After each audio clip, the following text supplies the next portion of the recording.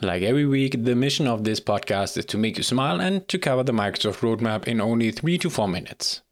Well, mission impossible?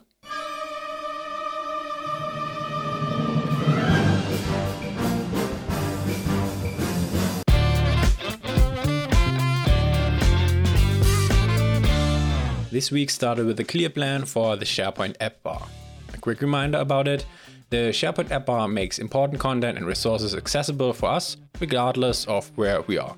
We can access the SharePoint app bar from the upper left hand side of the browser on the SharePoint start page and throughout modern SharePoint sites. In other words, our global navigation is back, finally. The rollout starts for targeted release organization-wide in early March, for targeted release special users in early March through mid-March, and for standard release from mid-March through mid-April. I can't wait to use it. For those of you who are not ready to make this quite big change, to be honest, you can disable the SharePoint app bar until October 31st in your tenant to prepare this change or to control its rollout to your users. That's how a rollout should be. Well done, Microsoft. Alright, calm down, we have more to cover. A quick side note, Outlook on the web will receive a sidebar as well. We can then access mail, calendar, contacts, to-do and other Outlook experiences along the left side. Besides, we can also launch Word, Excel, PowerPoint, OneNote on the web, Yammer and other Microsoft 365 applications directly from that sidebar. The rollout begins in early March and should be completed by late March. What a start to the week. Tuesday got nothing too crazy on Microsoft's roadmap, but something interesting for the people living in the Government Community Cloud or GCC. Microsoft Defender for Endpoint is now ready for you guys.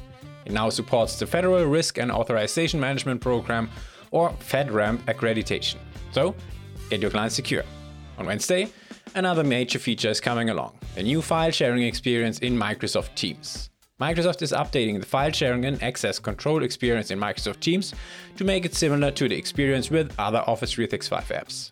The rollout is from mid-March through mid-April, and not only the UI and UX changes a bit, but also we will be able to share a file from within Teams and have the option to create sharing links. Before we share a file in chat and channel, we will be notified if recipients don't have permission to view the file.